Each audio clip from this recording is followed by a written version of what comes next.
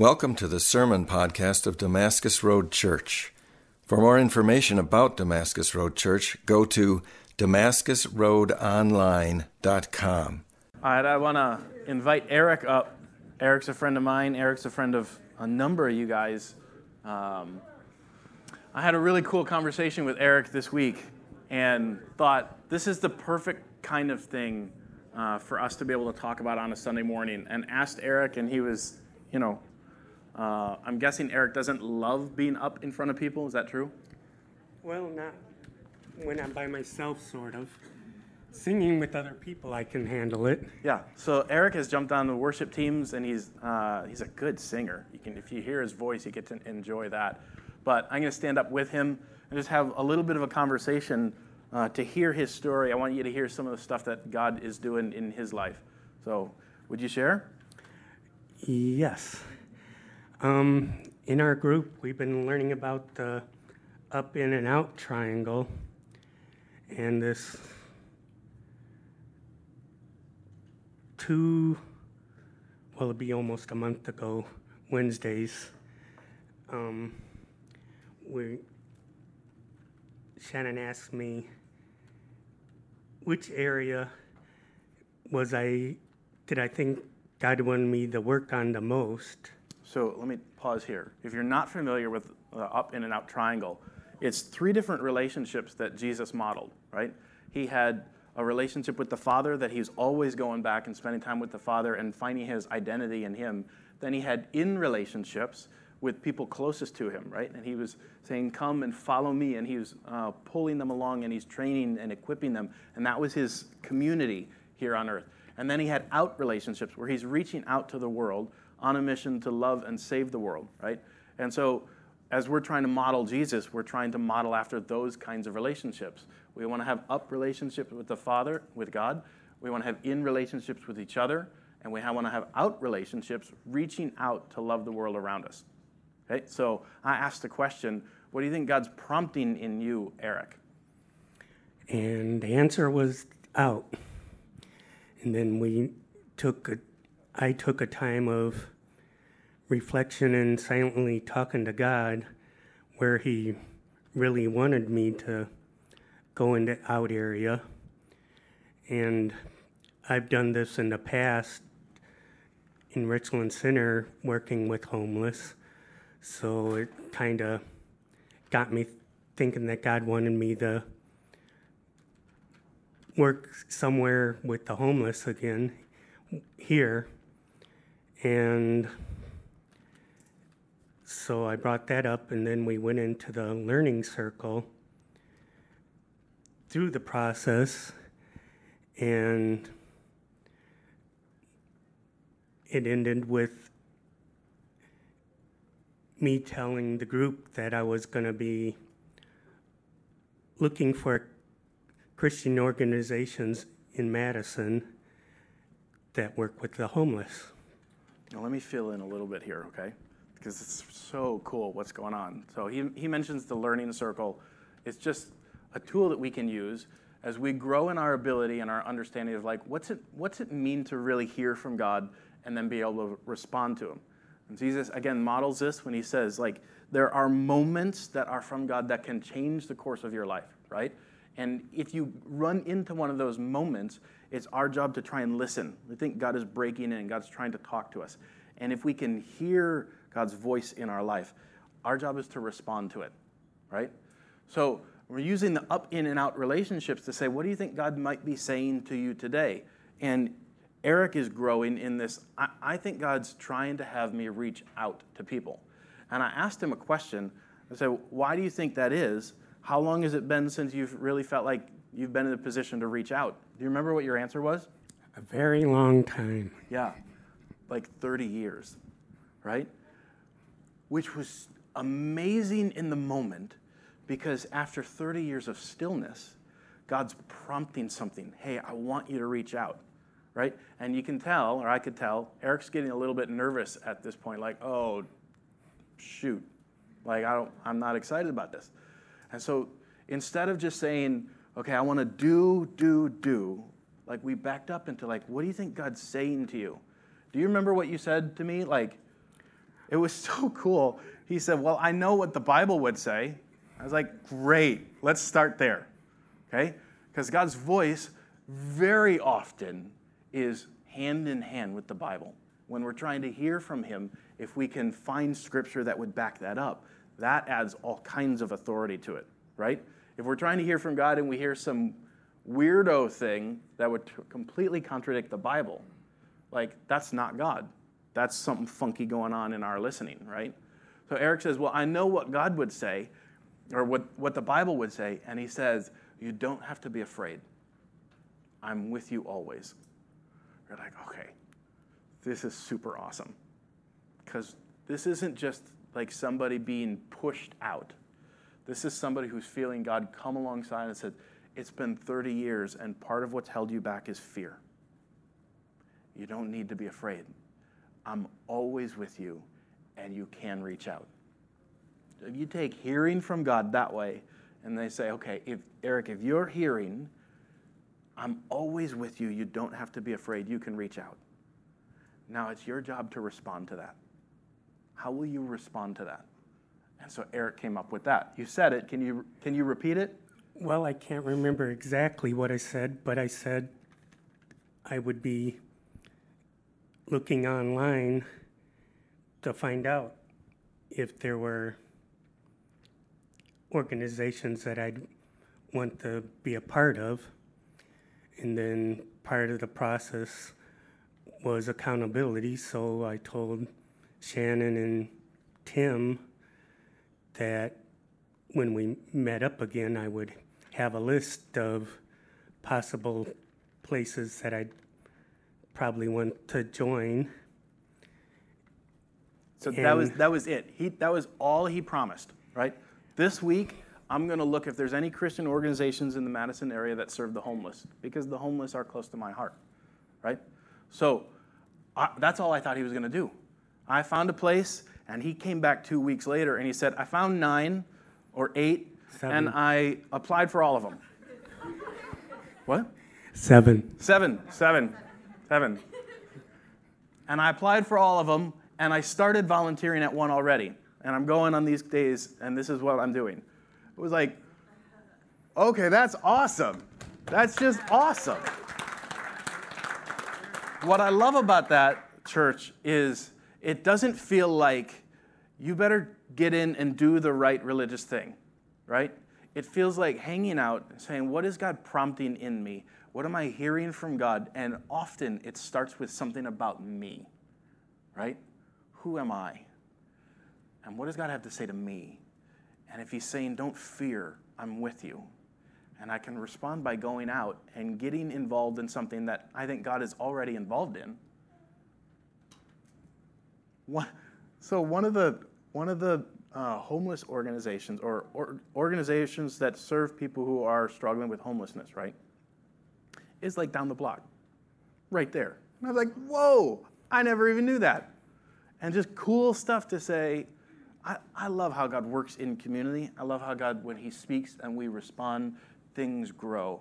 And you could see Eric, bits of transformation already happening, and confidence and excitement, and like, hey, I could do this. After 30 years of drought, God is doing something and spurring him on. And it's just so exciting to me. So, Eric, thank you. You're welcome. Well done, and thanks for sharing.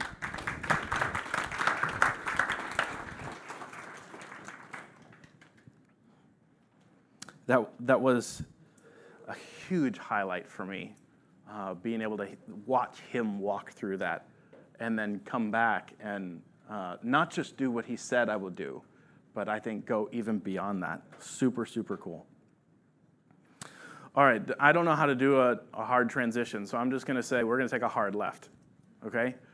We're in this summer series in the Psalms, and what we're recognizing in the Psalms is that they're really emotional.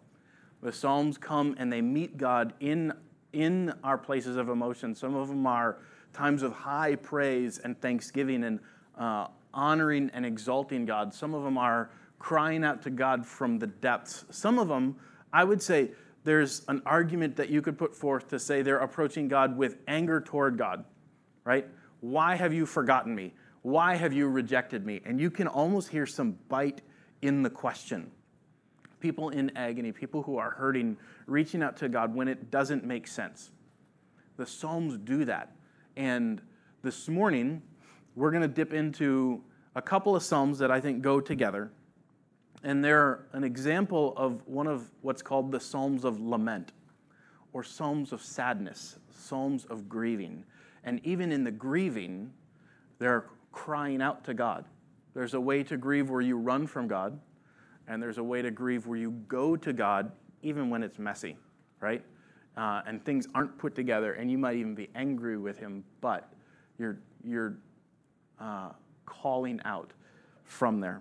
So we're going to take a hard left into lament this morning, and I'm going to start with a story that I think illustrates where we're going this morning. So in the late 1800s, there's a successful businessman and lawyer living in Chicago, and his name is Horatio Spafford.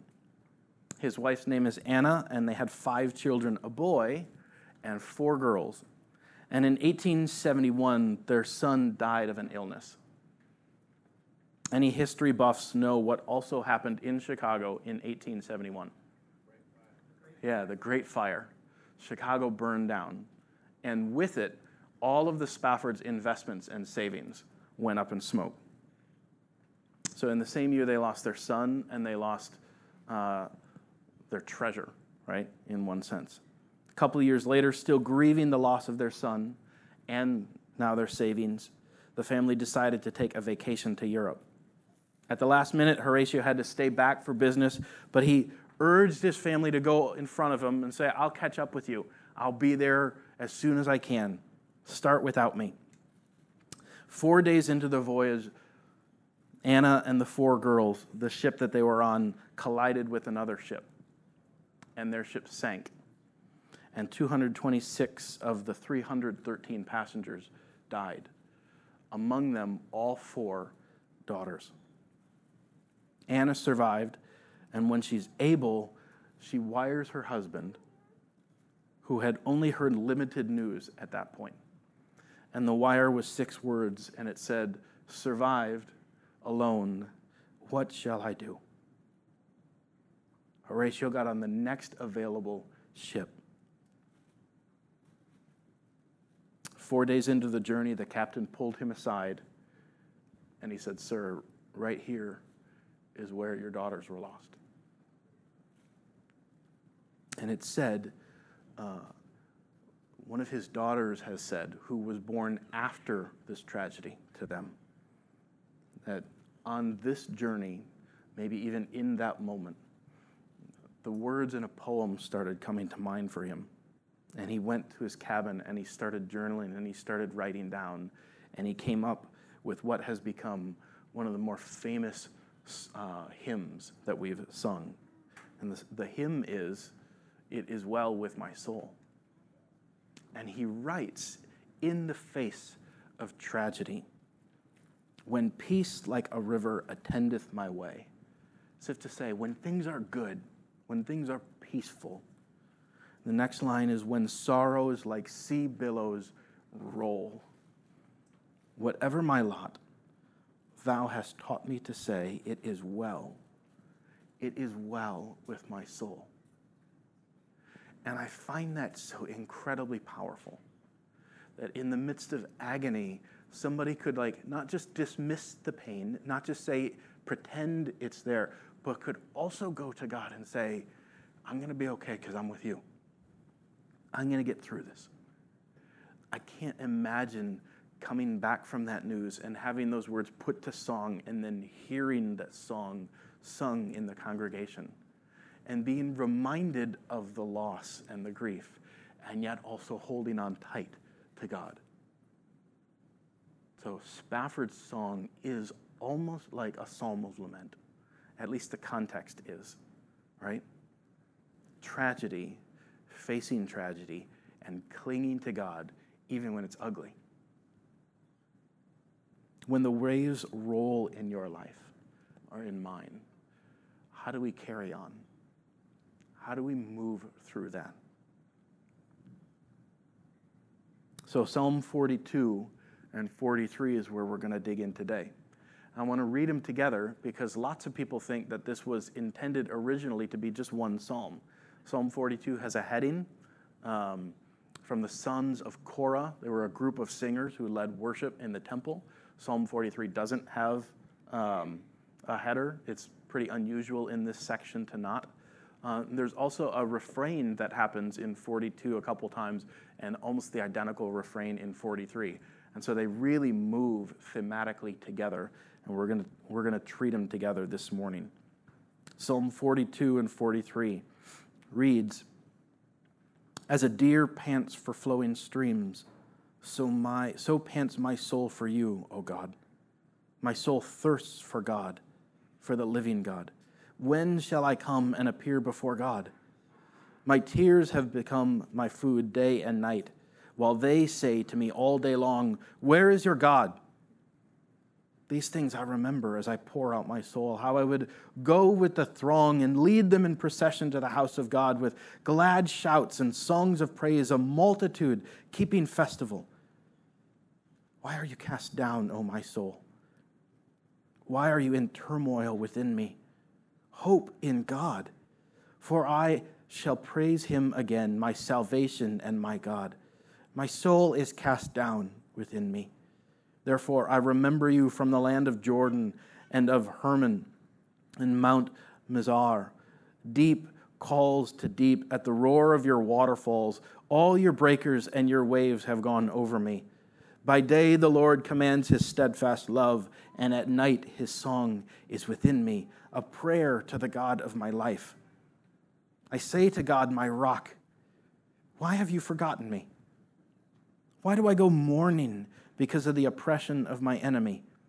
As with a deadly wound in my bones, my adversaries taunt me, while they say to me all the day long, where is your God? Why are you cast down, O my soul? Why are you in turmoil within me? Hope in God, for I shall again praise him, my salvation and my God.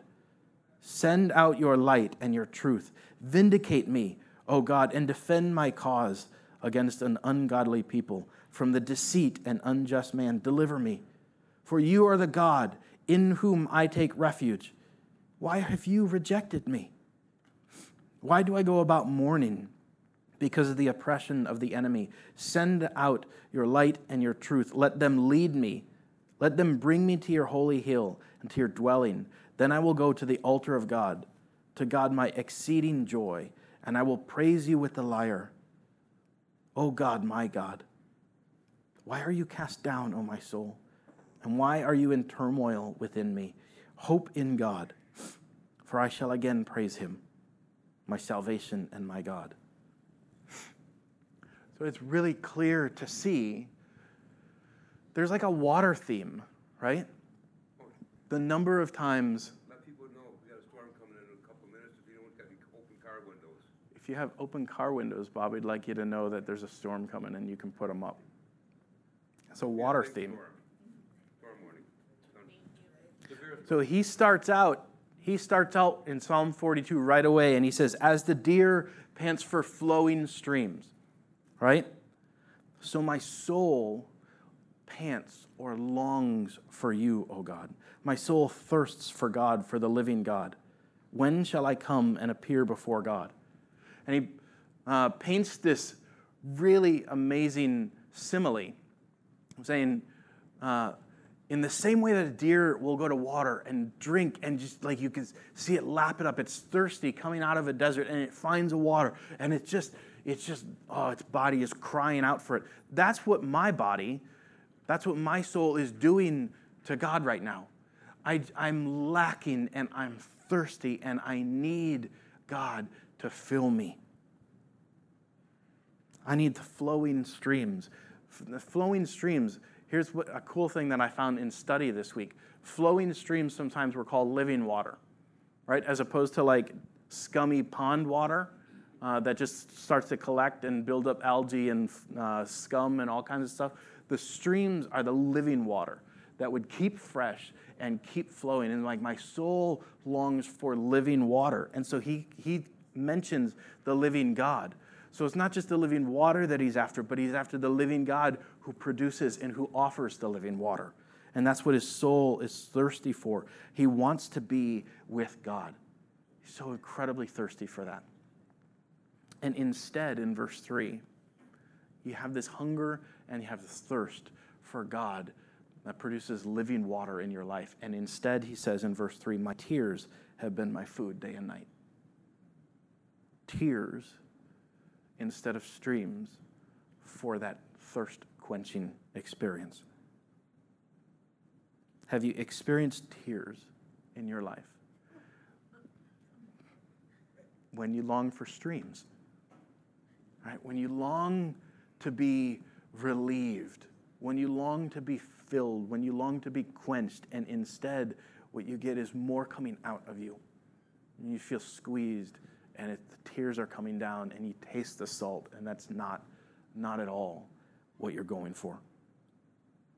People have called this kind of experience the dark night of the soul, where you just feel dry, or you feel like you're in agony and you're struggling, like God is distant, like where God should be close, he feels far off. And it's not about guilt or shame or you feeling like you're guilty for doing something wrong. Often the dark night of the soul comes and you can't even understand it. You don't know why it's happening, but it's like the air gets sucked out of the room spiritually, and you just start feeling empty. You're in the company of the psalmist if you have experienced that.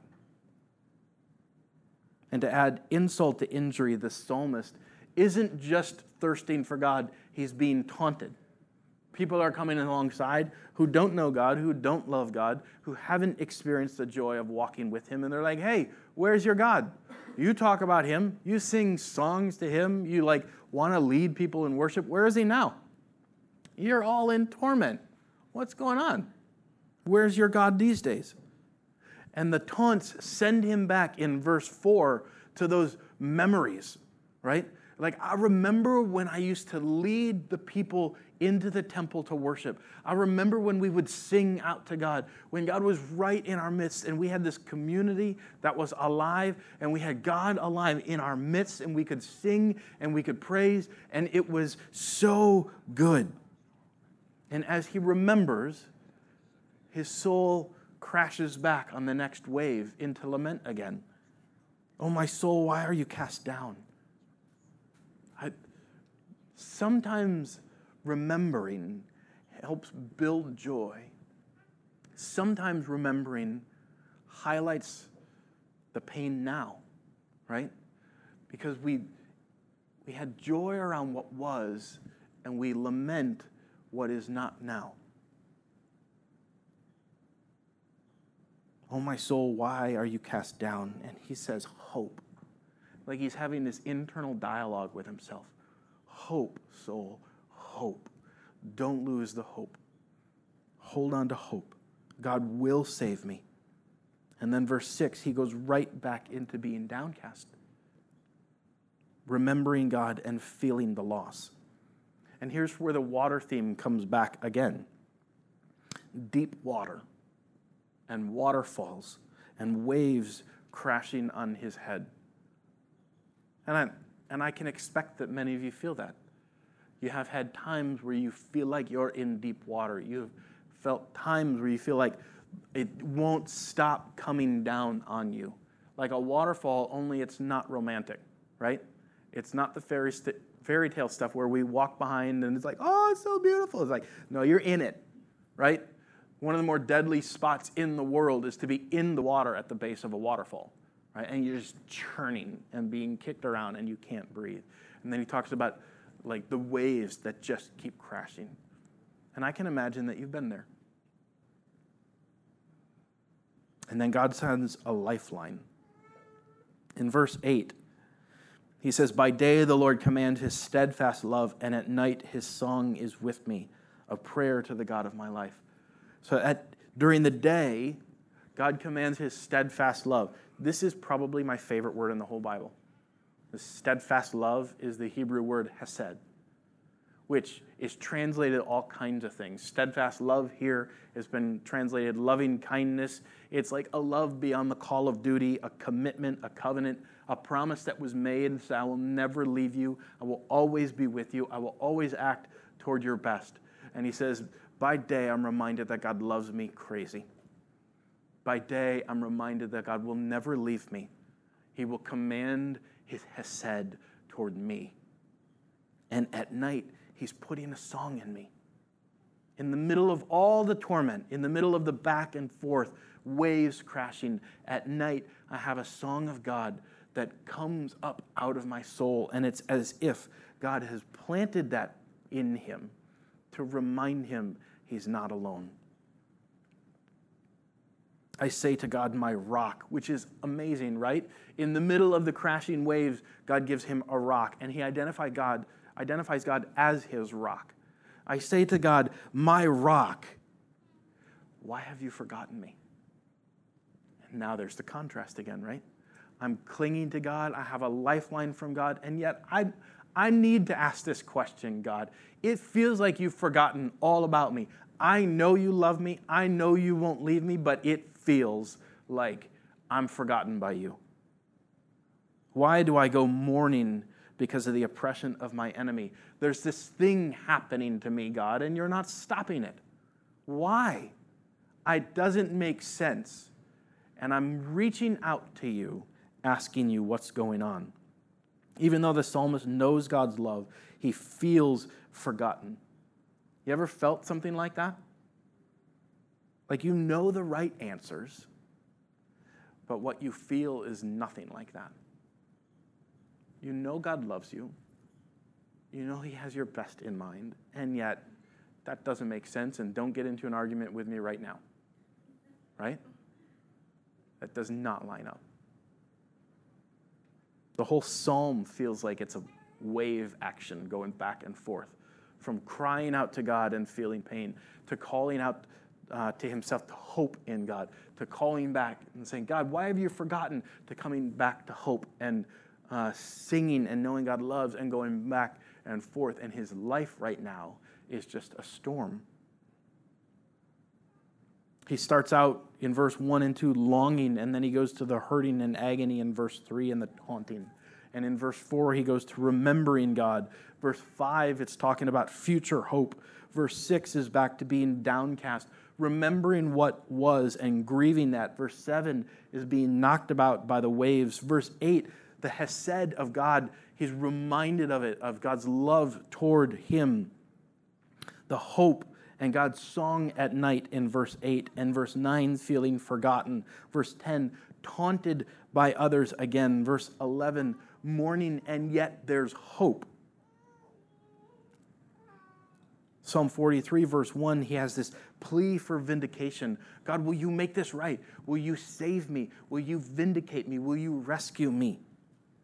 And then verse 2, immediately, God, why have you rejected me? Now, this goes beyond even forgotten, right? It'd be one thing if I felt like you just passed me by. I don't feel like you passed me by. I feel like you kicked me out. Why'd you reject me? And then verse 3, he goes back to a plea for guidance. Let your light and fire guide me, right? Like God has guided his people in the past. I want to be led by you once again. Verse 4, there's future hope of joy. I don't have it right now, but I'm looking ahead, and I know it's coming back. Verse 5, he's back to downcast. And yet hope. Do you know the waves of faith and doubt? How they can go hand in hand together.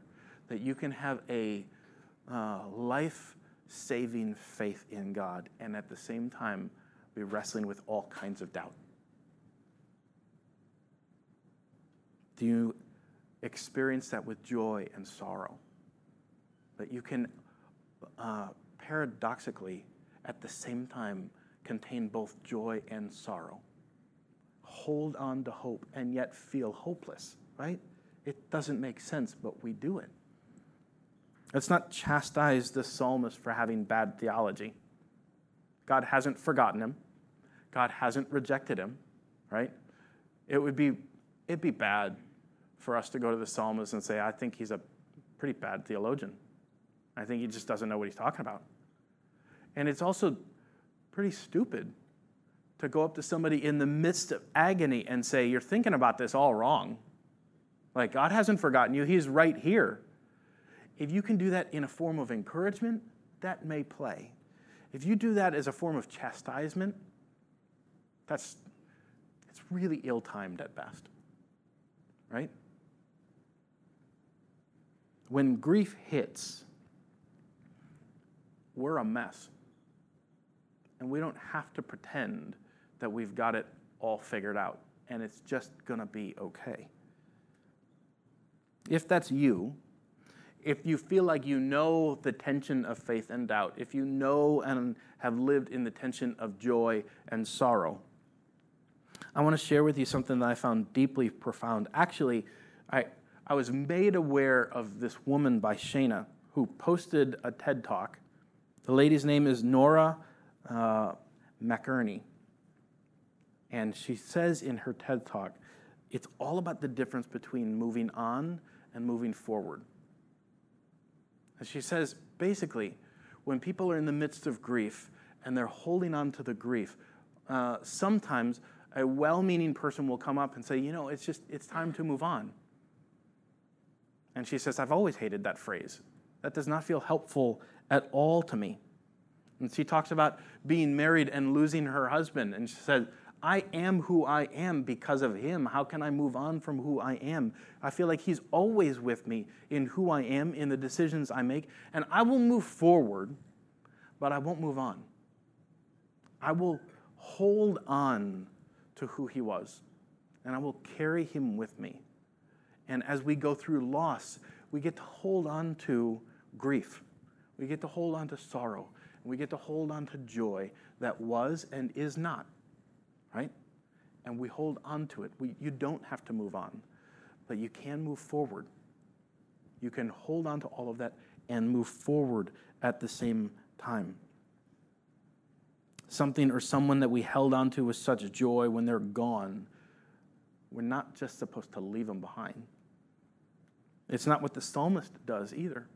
I mean, the psalmist shows us this move forward, don't move on, right? He goes back to the times of worshiping at the temple. So, oh, how I loved that. I loved the time that we had with God together. And so the TED Talk goes on, she says, we move forward, we don't move on. When grief finds us, it comes in waves. And that's okay. Grief doesn't always obey logic. We carry on and we carry the loss with us. It doesn't mean we can't go forward, but it doesn't mean we can't have joy too, right? We can walk with joy, with sorrow at the same time. When we lose something or someone, they remain present even in the loss. And yet hope can rise there. Over and over and over in the Bible, God says, I will not leave you. It may not always feel like that, but he's telling us and he's repeating it for a reason. I will not leave you. Even when it feels like I've left you, I'm still there. Now that might make you mad at me, because how could I be here and not fix it? That's okay. We can deal with that. In Joshua 1, God shows up and he says, as you go into the promised land, I will be with you. Keep focused on how I'm leading you. Keep focused on what I've already told you, and I will be with you. Matthew 28, as Jesus is leaving, he says, I'll be with you always, right? And it seems like a contradiction. I'm about to leave, I'll always be here, right? And he sends his Spirit to indwell us, to say, I'm right here with you. God is with you even when it feels like he's forgotten. And so right now, I'm just going to ask you to put your head down. I'm not going to embarrass you. I'm not going to take a poll or a secret raise your hand or anything like that. I just want you to know, wherever you're at, God is with you. God is with you. Even if it feels like he's forgotten you, even if it feels like he's rejected you, God is with you right now. Even if whatever you're walking through is overwhelming, he's with you and he loves you. Psalm 42 and 43 offer an invitation to go to God in the waves. All right, you can pick your head up. Now, here's one of the cool things about this psalm that it highlights. It speaks of the high value of community, of life together. You know, as he's going back and he's remembering the times that they had together worshiping in the temple, that was rich partly because of the community that they had together, that they held on to together. He recognizes that there's strength in numbers, that we're not intended to just go through life alone. Now I found this really encouraging, what one commentator wrote this week. He said, the individual can encourage, challenge, or admonish the community toward faithfulness, endurance, or repentance. Get that? You get to admonish and encourage us, all of us, to say, this is, I think, something that God may be stirring in us. You get to impact the community. And the community can provide a collective memory, and I love that phrase, a collective memory of the mighty acts of God that exceeds the memory or experience of one and provides continued context for enduring faith, hope, and love. What that means is when you're walking through the stuff, the community is there to say, that's not all there is. I don't want to diminish what you're walking through. I don't want to try and erase that or make you feel low, but there's more that's going on. All you can see right now is this, but hold on to all of it. Hold on to all of it, and we'll get through it together. The commentator wrote, one of the roles of the worshiping congregation is to worship when I cannot, to celebrate the resurrection of Christ when I am mourning the death of a loved one or struggling in my own sin. The congregation is to declare the wonderful works of God even when I can no longer see him or sense his presence. And I find that beautiful. That when you're going through the middle of it, the congregation doesn't stop worshiping. It neither diminishes your pain nor says everything stops. We continue to worship. One of the most beautiful moments I've ever experienced is watching the congregation worship while some people in the back wept. Neither one was taking away from the other. I think it is an expression of community that says, whether high or low, we're going together. Romans 12:15 says, rejoice with those who rejoice, and mourn with those who mourn. Right? And so when people are celebrating, we celebrate. And when people are mourning, we get down and we cry. And we can do that almost at the same time sometimes. So some of you are going through stuff right now, going into a second round of chemo and saying, this was a good report, but man, this is hard. There's all kinds of stuff going on. And yet, there's also all kinds of stuff in us to celebrate in our community, in our congregation. Like Eric this morning and his testimony of saying, like, I haven't heard from God in this way in a long, long time. And God's stirring up in me courage to reach out and love others. I love that. I was with a group of people recently, and we're talking about just celebrating things that are going on here at Damascus Road. And some of the things that got brought up are like people growing into their identity in Christ and finding freedom in that. People feeling like in our midst, shame is losing its grip. Like it has held on to people and it's fading away. People are celebrating not just going to Scripture because it's the thing to do, but they're actually finding that Scripture is a really life-giving way to connect with God. And I think that's beautiful. People growing in the idea of, I don't just work for the weekend and like run myself dry. God gives us rest as a way to grow something in us into our work. We rest into work, and in that shift, my identity is understood better.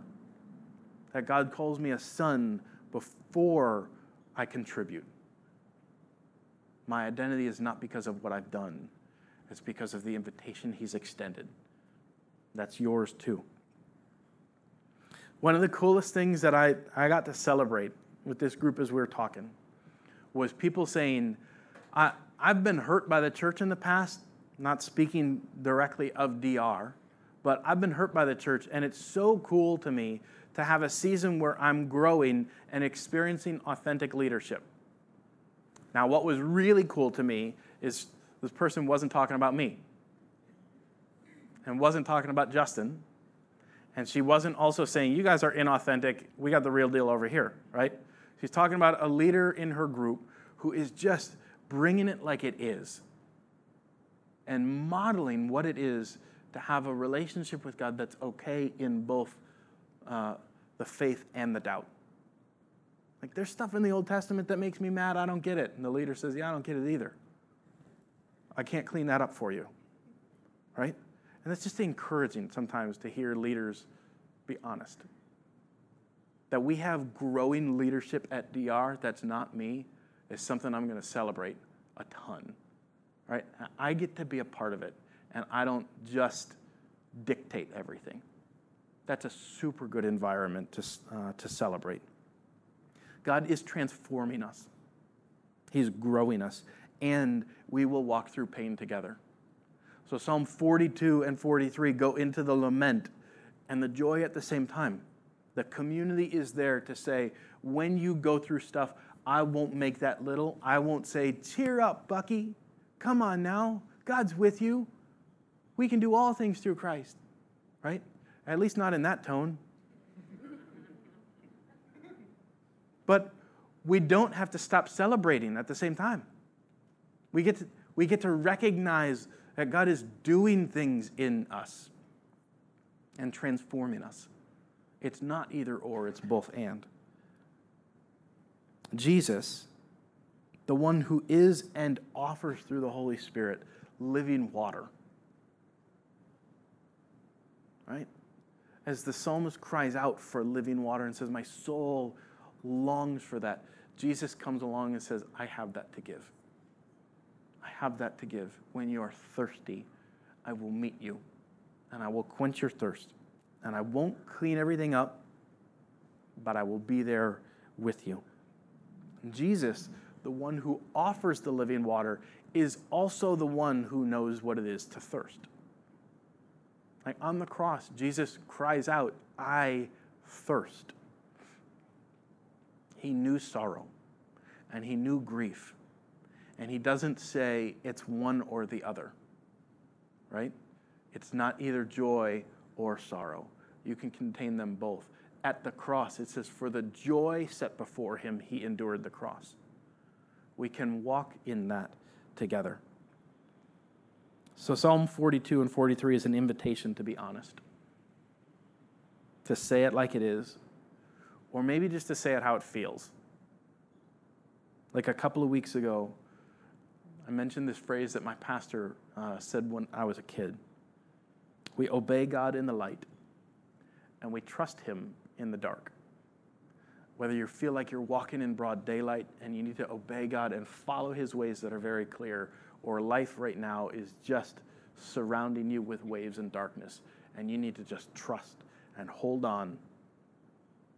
The psalm gives permission for both. Let's pray.